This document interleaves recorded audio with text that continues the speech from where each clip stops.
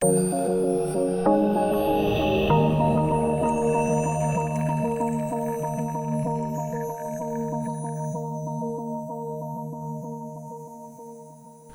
Morgen und herzlich willkommen zum heutigen Bearing Point Talk zum Thema agile Organisation, Fluch oder Segen. Mein Name ist Nicola Jorio und ich arbeite als Business Consultant bei Bearing Point. Ich werde euch heute Morgen durch den Bearing Point Talk führen. Meine Gäste sind Stefan Bryner und Mischa Ramseyer. Stefan Bryner ist Leiter Personal der Abteilung Organisation und Informatik der Stadt Zurich, kurz OIZ, mit rund 400 Mitarbeitenden. Die OIZ ist das Informatikzentrum der Stadt Zurich und ist für die IT-Infrastruktur und IT-Projekte innerhalb der Stadtverwaltung zuständig und unterstützt alle Abteilungen der Stadt Zürich bei Themen rund um die Digitalisierung. Die OIZ befindet sich zurzeit in einer Transformation zu einer agilen Organisation und konnte bereits erste Veränderungen erfolgreich umsetzen. Mischa Ramseyer ist Gründer der Pragmatic Solution und Agile Executive Coach. Seit mehr als 10 Jahren unterstützt er Unternehmungen bei der Steigerung ihrer Lieferfähigkeit in Wachstums- und Veränderungsprozessen. Sein Spezialgebiet ist das Agile Management und Agile Leadership. Mischa ist ein großer Verfechter von agilen Werten und Prinzipien und gilt in der Lean, Agile und Scrum Community der Schweiz als führender Experte. An dieser Stelle herzlichen Dank für eure Teilnahme. Um im heutigen Umfeld der zunehmenden Digitalisierung und sich stets ändernden Bedürfnissen der Kunden erfolgreich zu sein, müssen sich Unternehmen ständig anpassen und weiterentwickeln. Dies ist einfacher gesagt als getan. Agile Organisationsformen sind in aller Munde und gelten als Patentrezept, um diese konstanten Veränderungen meistern zu können. Mit meinen beiden Gästen diskutiere ich heute, wo das Patentrezept greift und wo dessen Grenzen liegen. Nach dem Talk, der ca. 30 Minuten dauert, gibt es die Möglichkeit für das Publikum vor Ort, aber auch für die Leute, die im Audio-Livestream sind, Fragen zu stellen. Der Begriff agile Organisation ist sehr abstrakt und wird in der Praxis sehr unterschiedlich verstanden. Die erste Frage daher an meine Gäste: Was zeichnet für euch eine agile Organisation aus? Also für mich zeichnet die agile Organisation aus, dass es ein interdisziplinäres Zusammenarbeiten ist. Es spielt keine Rolle, aus welchem Bereich jetzt der Organisation ich komme. Dann vor allem auch selbstorganisierte Teams, Führungskraft als Enabler und das Letzte und Wichtige auch bei uns jetzt, dass man zu schnellen und qualitativ guten Ergebnissen kommt. Das steht im Zentrum, die Ergebnisse. Wie schon für dich? Kann ich mich nur anschließen an das, was Stefan gesagt hat. Also für mich ist es auch, sind es kleine interdisziplinäre Teams, die End-to-End-Verantwortung für einen Teil der Wertschöpfungskette übernehmen und eigentlich kontinuierlich Wert liefern, also kontinuierlich diese Wertschöpfungskette bedienen. Das ist für mich eigentlich so der Kern der agilen Organisation.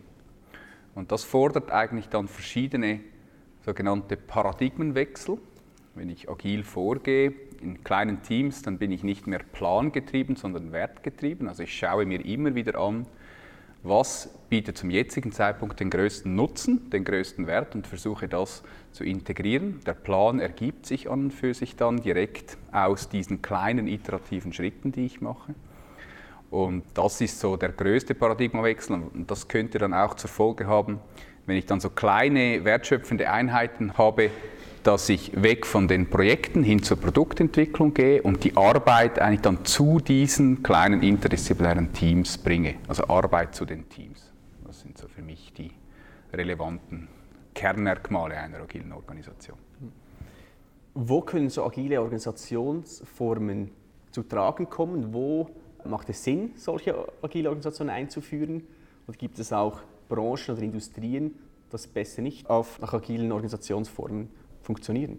Also überall dort, wo wir Komplexität haben, das bedeutet Veränderungsdynamik, wo wir uns schnell anpassen müssen, immer wieder in den Markt reinhorchen müssen, Feedback einholen, also man kann sagen eigentlich in der Wissensarbeit, teambasierte Wissensarbeit, dort sind agile Vorgehensmodelle die Agilität grundsätzlich geeignet. Es gibt natürlich auch Dinge, die repetitiv sind, repetitive Tätigkeiten, zum Beispiel Industrie, Fließbandarbeit, wo man sagt, dort ist die Agilität vielleicht nicht so geeignet, obwohl auch dort kann man zum Beispiel sagen, dass es Verbesserungszyklen gibt. Also zum Beispiel gibt es da Kaizen-Zyklen, wo man sich kontinuierlich verbessert, und dort ist wieder wichtig, dass man zusammenkommt und das Team eigentlich diese Verbesserungsmaßnahmen bestimmt. Also von dort her ist das Einsatzgebiet für das agile Mindset ist eigentlich mehr oder weniger unbeschränkt. Tätigkeit entscheidet dann aber eigentlich, welches Modell das ich dann wähle, um eine Arbeit dann wirklich zu erledigen. Bei den Projekten, wo wir bei Boiling Point tätig sind, merken wir immer wieder, dass Firmen sagen, wir sind agil, wir haben jetzt Scrum eingeführt und wir haben agile Rollen definiert. Aber eine agile Organisation geht ja viel weiter in eine agile Transformation. Es ist primär eine Veränderung der Unternehmenskultur und vor allem insbesondere die Veränderung der Führungskultur. Hier die Frage an dich, Mischa. Wieso kommen traditionelle Führungskulturen an ihre Grenzen und wie zeichnet sich eine agile Führungskultur aus? Also Stefan hat es ja gesagt, oder? Die Führung als Enabler, das ist eigentlich so ein bisschen das Credo. Wir nennen das auch Agile Leadership. Und wenn wir zum Beispiel schauen, wie Organisationen heute strukturiert sind, dann sind sie funktional hierarchisch strukturiert. Also wir zerlegen die Arbeit wie früher, wie uns das Henry Ford an und für sich und Taylor gelernt haben, in kleine Schritte, und die Organisation bauen wir dann auch so auf. Und wenn wir jetzt in diese interdisziplinäre Zusammenarbeit gehen, dann liegt diese Interdisziplinarität und die Wertschöpfungskette liegt in der Regel quer zur funktionalen Hierarchie. Und das gibt dann diese Spannungen. Und jetzt ist natürlich die Frage, wenn ich jetzt Führungskraft bin in so einem Unternehmen, funktional hierarchisch irgendwo in der Organisation angegliedert, dann ist jetzt die Frage, ja, was ist denn jetzt meine Aufgabe, wenn ich diese interdisziplinären Teams dann habe? Und auch natürlich die ganzen Prozesse wie Budgetierung und so weiter sind auf diese funktionale Hierarchie abgestimmt. Und somit ist in einer Transformation dann häufig eine Spannung in der Organisation zu spüren, und die fängt natürlich bei den Führungskräften an. Und das ist so im Prinzip das Kurzsummary. Braucht es dann noch alle Führungskräfte zukünftig in transformierten Organisationen? Also ich denke, wir brauchen alle Menschen trotzdem mit ihren Fähigkeiten, aber die Fähigkeiten müssen vielleicht ein wenig anders eingesetzt sein. Also ich sage auch immer, in einer Transformation ist die Führung oder ist der kritische Erfolgsfaktor. Weil wir haben vorher darüber gesprochen, Organisationskultur, Unternehmenskultur, oder? Und die wird von der Führung grundsätzlich gemacht. Und wenn ich jetzt eine Kultur schaffen möchte, die für die Agilität geeignet ist, die Adaptionsfähigkeit, Lernfähigkeit, sich schnell anpassen fördert, dann muss das natürlich dann von oben her kommen, oder? Und dort ist halt die Frage, wie verhalte ich mich dann als Führungskraft in diesem Spannungsfeld? Und das ist, denke ich, dann zentral, oder? Aber die Leute, die brauchen wir trotzdem, die Arbeit wird ja nicht kleiner. Führung wird einfach verteilt auf mehrere Schultern. Aber Führung als Enabler ist auch ein ziemlich intensiver Job. Stefan, die OIZ befindet sich ja zurzeit in der agilen Transformation. Weshalb hat sich die OIZ entschieden, diesen Weg einzuschlagen, und wo steht zurzeit die Organisation? Ja, also warum haben wir uns entschieden, diesen Weg einzuschlagen, uns zu transformieren? Es ist ja nicht so, dass wir noch nie agil waren. Also in der Softwareentwicklung sind wir schon länger agil unterwegs. Wir haben aber gemerkt, dass auch wenn wir weiterhin innovativ sein möchten und vor allem schnelle, gute Resultate erreichen möchten, auch in neuen Themen, dass wir mit der klassischen Organisation, wie wir unterwegs sind, einfach zu langsam sind. Und darum haben wir uns entschieden, dass wir sagen, wir möchten agiler werden, wir möchten schneller werden, und wir sind jetzt, können wir sagen, am Anfang dieses Prozesses. Also wir möchten vor allem die Innovation und die Geschwindigkeit möchten wir erhöhen von uns. Und im letzten Juni haben wir diese Transformationsphase gestartet. Wir haben jetzt auch Rollen definiert, die früher vielleicht in der Softwareentwicklung schon da waren, also der Scrum Master, der Product Owner, die waren schon da, aber sie waren gar nicht so offiziell eingeführt. Und man wusste auch nicht so recht, wer hat jetzt diese Rolle inne und wer kann diese Rolle innenehmen, und auch dies weiter auszubauen auf andere Organisationseinheiten.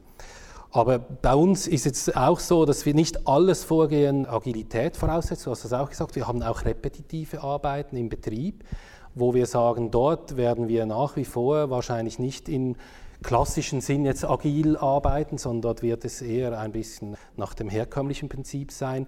Und für uns ist das zum Beispiel jetzt auch eine Schwierigkeit, dass man beides in einem Unternehmen unter einen Hut bringt und vor allem nicht wertet. Also das eine ist jetzt nicht gut und das andere ist jetzt das Schlechte oder das Alte, sondern beides hat seine Berechtigung in seinem Kontext.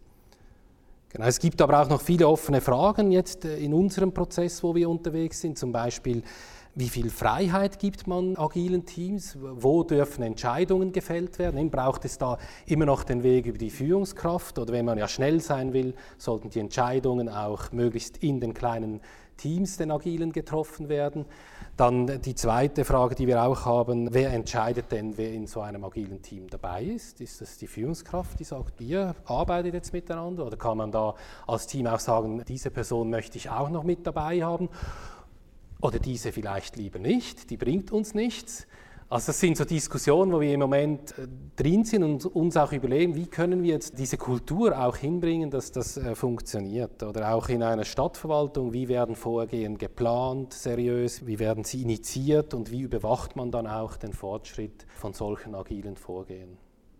Und wie geht ihr diese Fragen an? Wie versucht ihr diese Fragen zu lösen? Ja, im Führungsteam oder mit der Belegschaft zusammen? Wir sind vor allem in Dialog eigentlich mit der ganzen Belegschaft. Also vor allem wir haben ja nicht die ganze OIZ jetzt in einem ersten Schritt transformiert, sondern einen Teil davon. Und mit den betroffenen Mitarbeitern sind wir von Anfang an wirklich im engen Dialog. Und es ist auch wichtig, dass wir das tun, damit wir sie mitnehmen können. Und wir sind natürlich auch in der Führung in einem Dialog, eben auch, weil die Rolle der Führung sich verändert. Und das beginnt auch bei der Geschäftsleitung.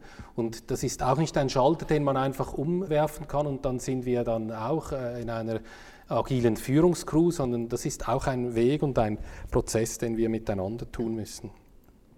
Mischa, wie schätzt du die Bestrebungen der OIZ ein? Insbesondere auch, dass eigentlich zwei Kulturen innerhalb einer Firma dann existieren wird, operativ und dann die schnellen, agilen Teams. Was hast du für Erfahrungen gemacht als agiler Experte? Also was ich super finde, oder, ist, dass ihr definiert habt, was ihr eigentlich erreichen wollt. Oder? Weil was ich häufig sehe ist, also im Harvard Business Review steht jetzt überall, man muss zur agilen Organisation werden, das ist ein Riesenhype. Alle wollen jetzt agil sein. Und meine erste Frage ist immer, ja warum? Also was willst du denn erreichen, oder? Mit dieser Agilität, die du da reinbringen willst? Das hast du ja schön definiert und das ist eigentlich dann das Ziel. Und Agilität ist einfach ein Mittel zum Zweck. Was mir auch sehr gut gefällt, ist, dass ihr versucht, Agilität auch in der Organisation zu leben und die Komplexität und die verschiedenen Kulturen zu respektieren. Also das heißt, die Komplexitätstheorie sagt uns, dass der Kontext eigentlich die Wahl des Mittels dann fördert, oder? Also wo brauche ich schnellere Adaptionsfähigkeit, wo brauche ich weniger Adaptionsfähigkeit und das auch aus der Organisation dann wachsen zu lassen. Das finde ich sensationell, oder? Weil es gibt auch nicht so diese Patentrezepte, oder? Also, weil sonst wäre ja einfach so ein bisschen wie früher, so one size fits all und das funktioniert auch nicht, oder? Sondern wir müssen eben auch bei der Einführung von Agilität beweisen. Und das bedeutet auch Flexibilität im Denken, verschiedene Modelle im Kopf haben, trotzdem gute Entscheidungen zu treffen und das fordert uns natürlich. Das finde ich sehr gut. Auch, dass die Führung vorangeht, oder? Also Leaders go first, ganz ein wichtiger Grundsatz, den wir uns immer wieder auf die Fahne schreiben müssen. Wenn die Führung oder das oberste Führungsteam nicht mit gutem Beispiel vorangeht, wie soll man das dann von seinen Mitarbeitern erwarten, dass sie da irgendwie zusammenarbeiten, wenn oben nicht zusammengearbeitet wird, oder? Und auch was du gesagt hast, dieser Weg, den du beschrieben hast, das finde ich auch wunderbar, oder? Also es ist ein Weg zum Wachstum, ein Weg zu vielleicht High Performance oder wie man es auch immer sagen will. Und das braucht ein bisschen seine Zeit. Führung muss vorangehen und insofern finde ich das sensationell, dass ihr das macht. Wo man häufig ansetzt, weil man das auch dann kennt, ist dann halt ein bisschen bei den Prozessen. Für mich ist halt die Kultur wirklich entscheidend und die guten Rahmenbedingungen, die man diesen Teams auch geben möchte. Also die Fragen, die ihr habt, die sind ganz normal und da müsst ihr einfach für euch Antworten finden. Also von daher denke ich, ihr seid, obwohl ich es jetzt nicht kenne aus deinen Ausführungen, aber ihr seid gut unterwegs und habt das richtige Mindset und das ist, glaube ich, schon das Wichtige. Wo ich häufig ein bisschen Probleme habe, ist bei diesem IT of Two Speeds oder Various Speeds oder bimodale IT, das früher ganz stark propagiert wurde. Das ist auch ein bisschen Fluch und Segen. Auf der einen Seite Segen, weil es die Diskussion damals lanciert hat, dass man so verschiedene Geschwindigkeiten will und ein bisschen Fluch, weil es natürlich mehrere als nur 2 Geschwindigkeiten gibt und weil dann sich die langsamen vielleicht ein bisschen abgeschlagen vorkommen oder so quasi. Also bei der SBB, wo ich ja auch stark beteiligt war, haben wir gesagt, wir haben zwar diesen Modus 1, das sind so die normalen, und dann haben wir den Modus 2, das sind dann die ganz schnellen Initiativen, aber wir haben gesagt, wir wollen eigentlich den Modus 1 agilisieren, weil das sind 95% des Investitionsvolumens werden da an und für sich abgehabt. Da hast du viel größeren Hebel. Und das muss man einfach sagen. Und was bedeutet dann das Agilität für uns? Wie schnell müssen wir sein, wollen wir sein? Und was heißt das zum Beispiel auch im Betrieb?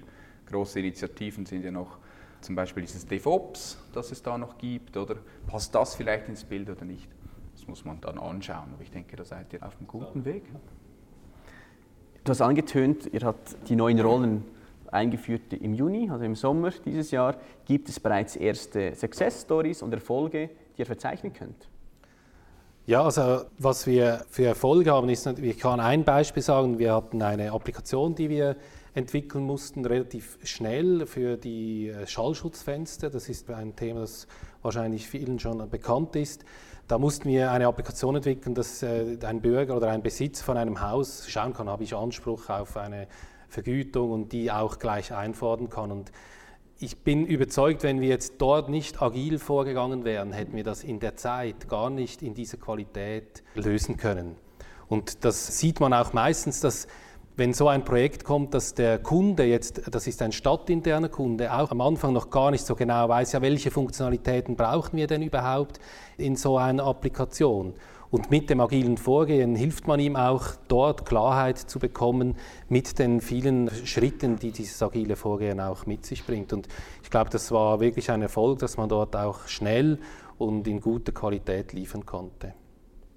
Und zwar, das ist vielleicht noch ein wichtiger Punkt, das, was der Kunde gebraucht hat, nicht das, was er vielleicht sich mal vorgestellt hat. Das ist ja auch für mich wirklich ein Vorteil vom agilen Vorgehen. Früher hat man ein Pflichtenheft geschrieben, möglichst minutiös und genau. Oft noch jemand, der vielleicht nicht mal ITler ist, also gar nicht weiß, was ist dann überhaupt auch realisierbar. Und heute macht man das wirklich zusammen. Also der Kunde, der Product Owner auch, der weiß, was eigentlich die Story sein muss, was muss ich bedienen können mit dem Produkt, zusammen mit den Entwicklern schaut im Verlauf des Prozesses, was brauchen wir denn überhaupt und welche Funktionalitäten brauchen wir und welche brauchen wir auch nicht. Und ich glaube, das ist auch von mir aus ein großer Vorteil. So eine Transformation zu einer agilen Organisation, da ist ja primär auch ein Kulturthema, was ich jetzt auch gehört habe. Kulturveränderung klingt so einfach, ist es vermutlich aber eben nicht. Sicherlich gibt es viele Herausforderungen und Widerstände bei einer agilen Transformation. Was für Widerstände und Herausforderungen habt ihr schon erlebt in der Praxis? Was ich einfach feststelle, dass natürlich nicht alle Mitarbeitenden wollen jetzt so selbst organisiert arbeiten oder können es vielleicht auch nicht, weil die sind in einer ganz anderen Umwelt groß geworden und fühlen sich auch sicher und wohl in der bisherigen Vorgehensweise. Und das heißt auch, dass man wirklich auch auf diese Leute eingehen muss. Und du hast es angesprochen und du, Mischa, auch, es braucht eine neue Kultur. Also dass man jetzt plötzlich mehr Freiheiten hat, dass man Entscheidungen vielleicht an Orten fällt, die früher in der Hierarchie weiter oben gefällt wurden, dass man das darf, dass man auch als Führungskraft das zulässt. Das kommt nicht von heute auf morgen und das erleben wir auch, dass die einen halt ein bisschen schneller unterwegs sind, die haben darauf gewartet, dass wir das endlich tun und andere sind da eher noch skeptisch, eben sagen, ja, das ist jetzt ein Riesenhype und der geht auch wieder vorbei und wieso sollen wir jetzt da alles auf den Kopf stellen, never touch a running system ist da auch oft das, was man vielleicht hört und dort denke ich, da haben wir wirklich Herausforderungen, was ich vorhin schon angedeutet habe, dass man nicht denkt, jetzt nur die agile Welt ist das Allerheilbringende, sondern es gibt eben, wie du auch schon gesagt hast, es gibt auch Orte, wo man durchaus auch im klassischen Sinn noch weiterarbeiten kann und es auch so Sinn macht. Und ja, ich denke, das sind so einige der vielen Herausforderungen. Welche Herausforderungen nimmst du wahr, Mischa?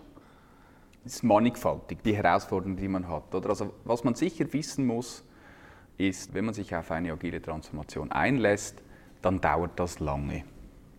Ein Freund von mir hat gesagt, wir dachten eigentlich, dass wir nach 3 Monaten durch sind, jetzt sind wir im 10. Jahr.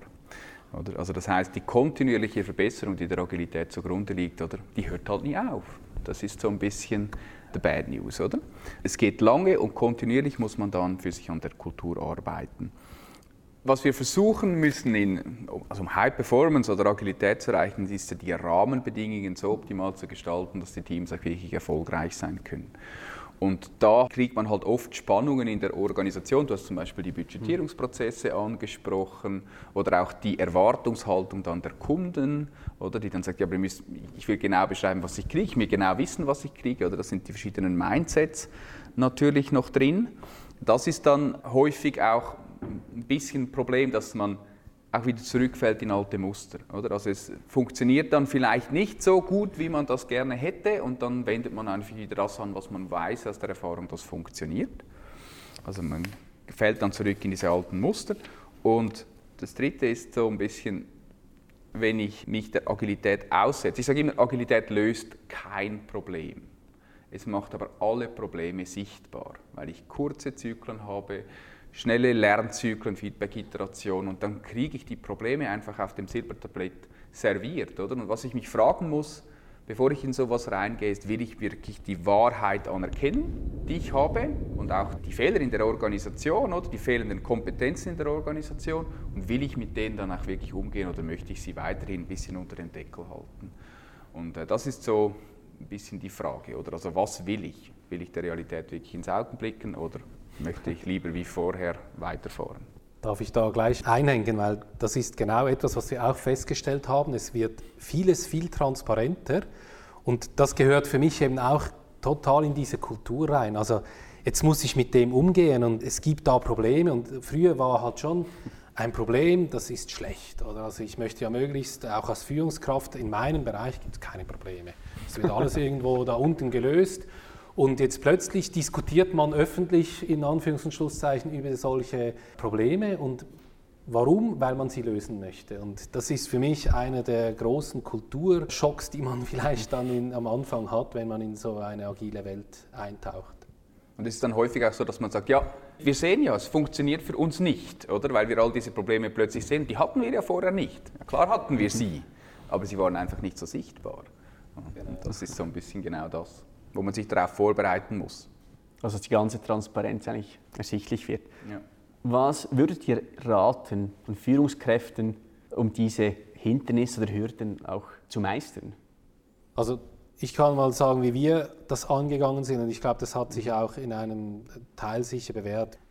Wir waren von Anfang an im starken Dialog mit den Mitarbeitern, und zwar nicht nur mit den Führungskräften, sondern wirklich auch mit den Personen, die an diesen Aufgaben jeden Tag arbeiten. Wir haben sie einbezogen, und mein Organisationsentwickler sagt immer, man muss reden mit den Leuten. Oder? Und ich glaube, das ist so das Credo. Wir haben am Anfang, in den betroffenen Bereichen, hatten wir alle 2 Tage ein Stand-up am Morgen, wo man schaut, hey, wo stehen wir in der Transformation, wo läuft es nicht, wie wir uns das vorstellen, wo habt ihr Fragen, dass man sie wirklich offen einbezieht und sie dort auch alles äußern können.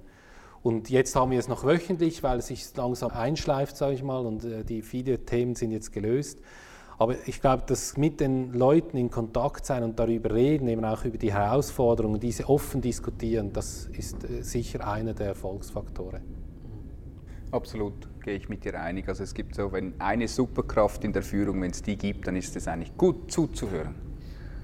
Auf sich selbst zu hören, mit anderen Menschen zu sprechen, gut zuzuhören und auch ins System zu hören, also in die ganze Organisation. Und Empathie. Also Empathie aufbringen für die Probleme, die wirklich auch herrschen in der Organisation. Und dann Schritt für Schritt diese wirklich anerkennen und versuchen zu lösen. Also High-Performance-Teams oder auch High-Performance-Organisationen, die fallen nicht vom Himmel, sondern es ist ein kontinuierlicher Schritt für Schritt Verbesserungsprozess, den wir gehen müssen, gemeinsam. Oder? Und dazu müssen wir zuerst einmal die Kultur auch entwickeln. Was ich sicher raten möchte, ist, einfach auch bei sich selbst anzufangen. Also jede erfolgreiche Transformation, das kann man in der Literatur ziemlich gut nachlesen, die beginnt an und für sich bei der Führungskraft bei sich selbst. Wo man sich irgendwie hinterfragt und sagt, irgendwie funktioniert das so nicht mehr. Und da muss man seine Glaubenssätze und seine Führungsansprüche vielleicht auch ändern. Dienende Führung, Servant Leadership oder Führung als Enabler, wie sieht denn meine Rolle aus? Nicht mehr einfach als Held vorne wegrennen, sondern versuchen, das Team zu befähigen, dass sie es wirklich auch selber tun können. Und das bedeutet ein Umdenken in der Art und Weise, wie ich führe. Vielleicht habe ich schon immer so geführt, aber meistens muss ich da umdenken. Das ist dann auch mit mir in den Dialog gehen, also mir selber zuhören und das bearbeiten. Das bedarf extrem viele Veränderungen und Anpassungen eigentlich für die Mitarbeitenden selber und die Führungskräfte und auch Sozialkompetenzen, die gebraucht werden. Wie geht man dann mit Mitarbeitenden oder Führungskräften um, die sich entweder nicht wollen oder nicht können verändern?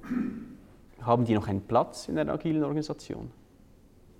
Ja, also ich finde schon mal die Unterscheidung. Wollen sie nicht oder können sie nicht? Wenn ich nicht kann, dann muss man darüber reden, und wenn ich nicht kann, aber ich will, dann kann man jemanden auch begleiten und befähigen.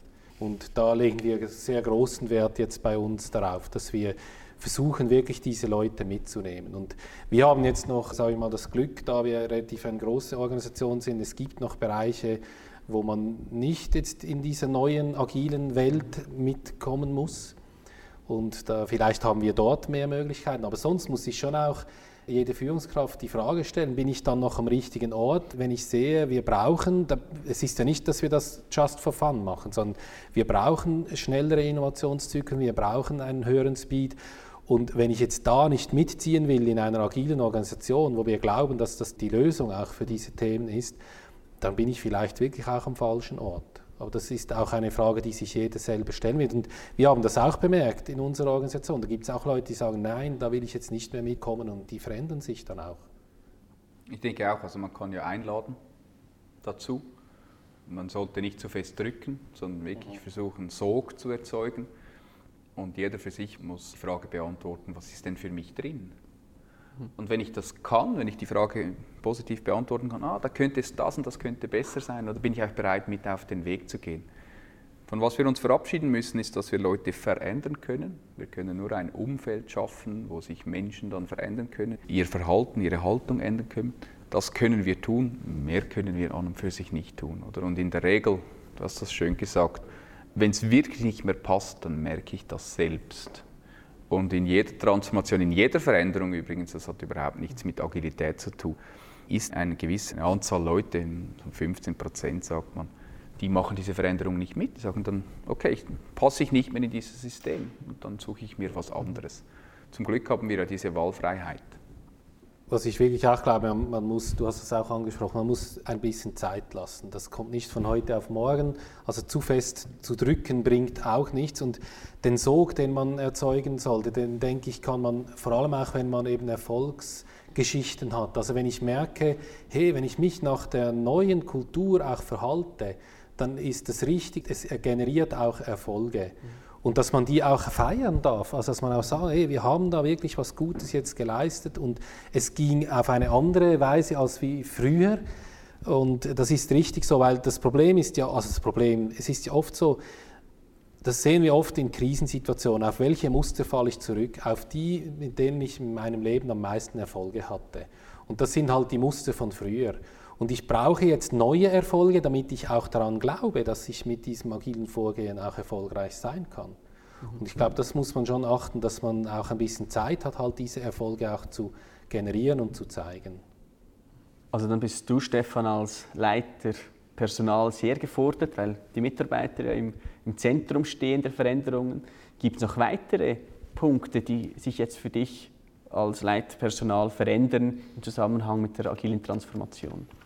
Ja, also was für uns natürlich ein wichtiger Punkt ist, wir haben gesehen, so die klassischen Stellenbeschriebe, da kommen wir einfach an die Grenzen, weil die Mitarbeiter haben Rollen.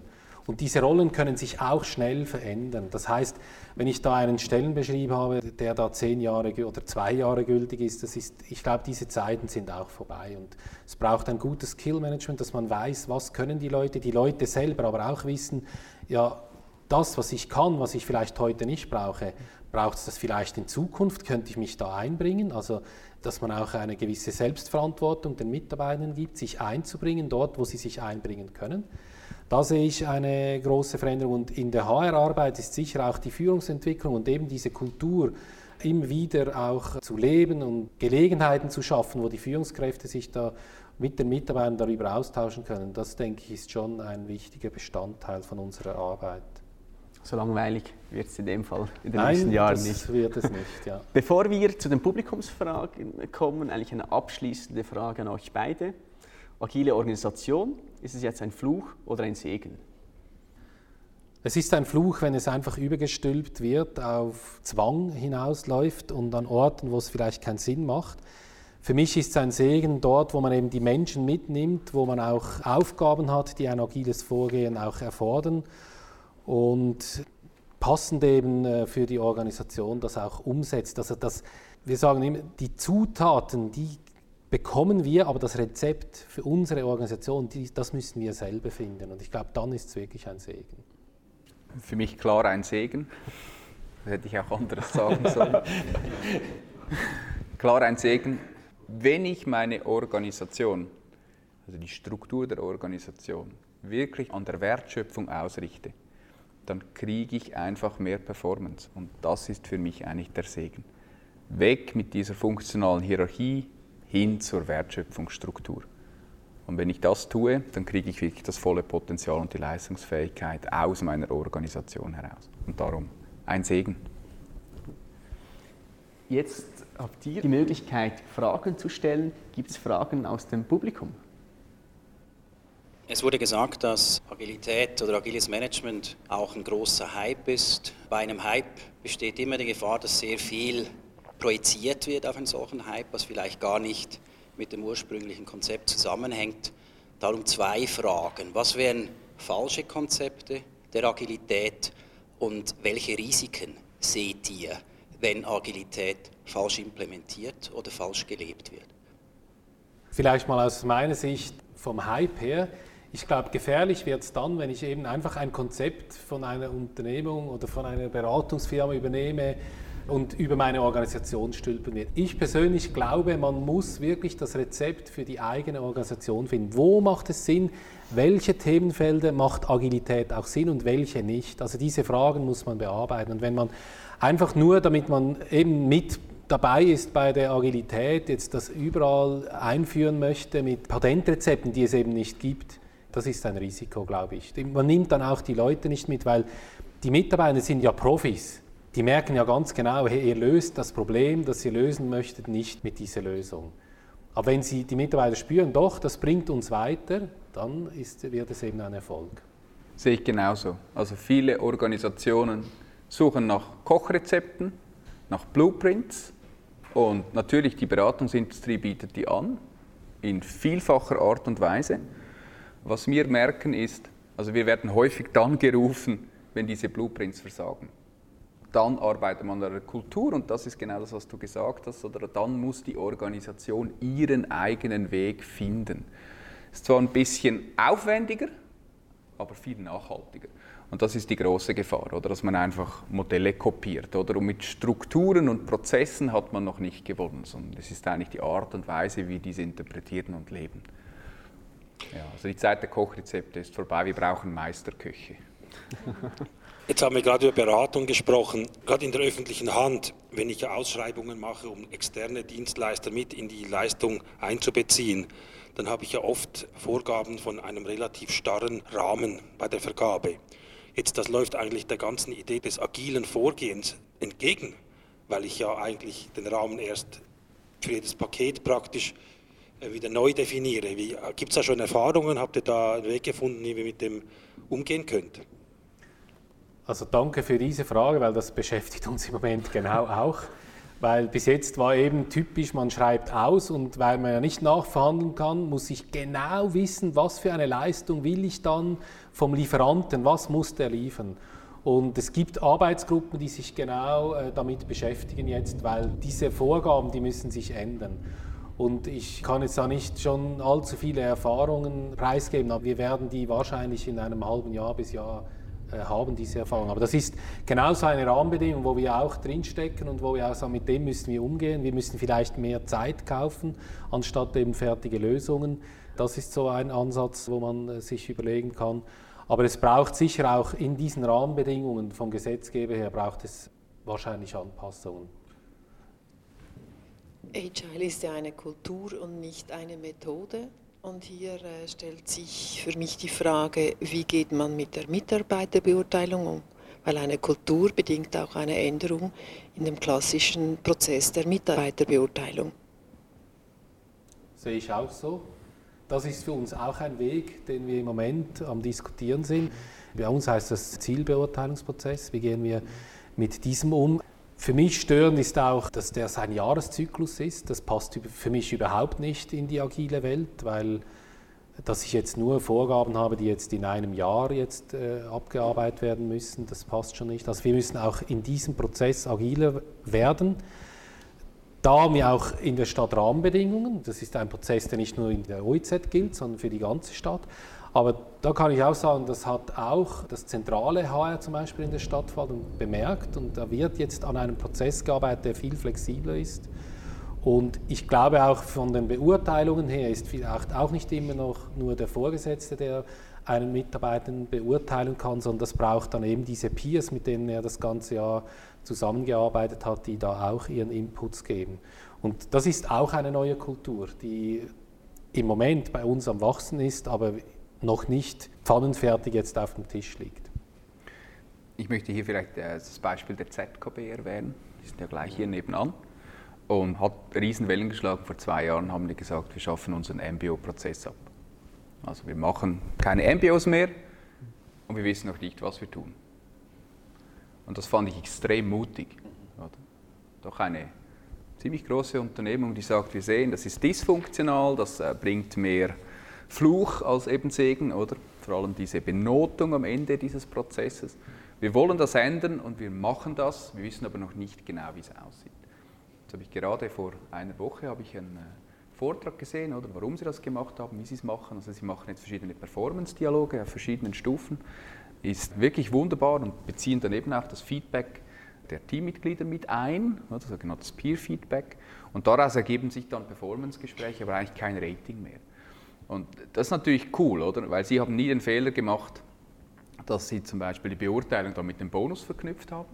Also somit waren sie dieses Problem los. Aber viele dieser Dinge, oder, die wir vorher genannt haben, also das einerseits die Karrieremodell, also Beförderung, haben Sie auch gesagt, müssen wir anpassen, oder Mosaikkarriere als Beispiel. Dann die Besoldung, oder, also wie viel Geld kriege ich denn eigentlich, Boni und so weiter, das sind alle an der funktionalen Hierarchie aufgeknüpft. Und das ist für mich eine große Hürde, wenn wir in Richtung von mehr so kleinen interdisziplinären Teams gehen möchten, so Mini-Enterprises, oder wie kriegen wir das hin? Und das beschäftigt momentan eigentlich ziemlich die ganze Welt. Wie machen wir das? Also wenn ich es richtig verstanden habe, ist ja das Potenzial da für ein effektiveres und effizienteres Vorgehen. Das heißt, man kann schneller mehr Wert schaffen. Für mich ist die Frage, wie kann man das Ganze dann messen? Also was sind die Messkriterien? Da gibt es mannigfaltige Messkriterien. Oder? Also ein Kriterium, das immer funktioniert, ist eigentlich die Durchlaufzeit. Also wie schnell kriege ich jetzt meine Idee wirklich aus dem Haus? Wie schnell kriege ich das durch? Das ist so ein globales Messkriterium, das an und für sich immer gut funktioniert. Weil das habe ich in traditionellen Organisationen, kann ich das messen, von der Idee bis zur Auslieferung, und auch in agilen. Und da kann ich diesen Vergleich ziehen. Was für mich auch wunderbar funktioniert, ist eigentlich das Engagement der Leute in der Organisation. Also wie sehr identifiziere ich mich mit der Organisation, weil das hat auch wieder Auswirkungen auf Performance. Das sind eigentlich für mich so die 2 KPIs, die ich sage, die machen irgendwie noch Sinn. Sonst wird viel gemessen in Organisationen, was keinen Sinn macht und was eigentlich suboptimiert, was zur Suboptimation führt. Und für mich gibt es noch ein weiteres Messkriterium, das ist die Kundenzufriedenheit. Also jetzt gerade in der Softwareentwicklung als Kunde haben wir jetzt schon öfters erlebt, dass Kunden sagen, wenn wir von Anfang an jetzt ein Pflichtenheft hätten schreiben müssen, mühselig, dann hätten wir nicht das bekommen, was wir jetzt haben. Wir haben am Anfang eigentlich gar nicht so recht gewusst, was möglich ist, und jetzt haben wir das, was wir echt brauchen für unsere Ansprüche. Und ich glaube, das ist auch ein Messkriterium. Wenn die Kunden sowas sagen, dann hat man, glaube ich, schon einiges richtig gemacht. Es gibt noch eine abschließende Frage aus dem Online-Chat. Es geht darum, es klingt sehr theoretisch, agile Organisation. Gibt es schon im deutschsprachigen Raum wirklich agile Organisationen? Vielleicht kannst du, Mischa, dazu was sagen. Es ist immer die Frage, wie man eine agile Organisation dann definiert. im deutschsprachigen Raum. Also es gibt verschiedene größere Organisationen, die mindestens teilweise auf dem Weg sind. BMW hat große Initiativen am Laufen zum Beispiel. Oder das OIZ hören wir jetzt, ist auch schon auf dem Weg zur agilen Organisation. Es gibt Beratung, also so Webagenturen, größere Webagenturen hier am Platz Zürich, die sich wirklich Mühe geben, oder in diese Richtung zu gehen. Also ich kann da Leap als Beispiel nennen, die wirklich versuchen, diese Demokratisierung des Arbeitsplatzes auch wirklich durchzuführen. Das sind so die leuchtenden Beispiele. Digitec Galaxus hat auch einen guten Namen, versucht auch wirklich diesen Fluss in die Arbeit reinzukriegen. Das sind so die Beispiele, die ich nennen kann. Große Organisation ist die SBB, also dort halt Informatik, die das stark versucht.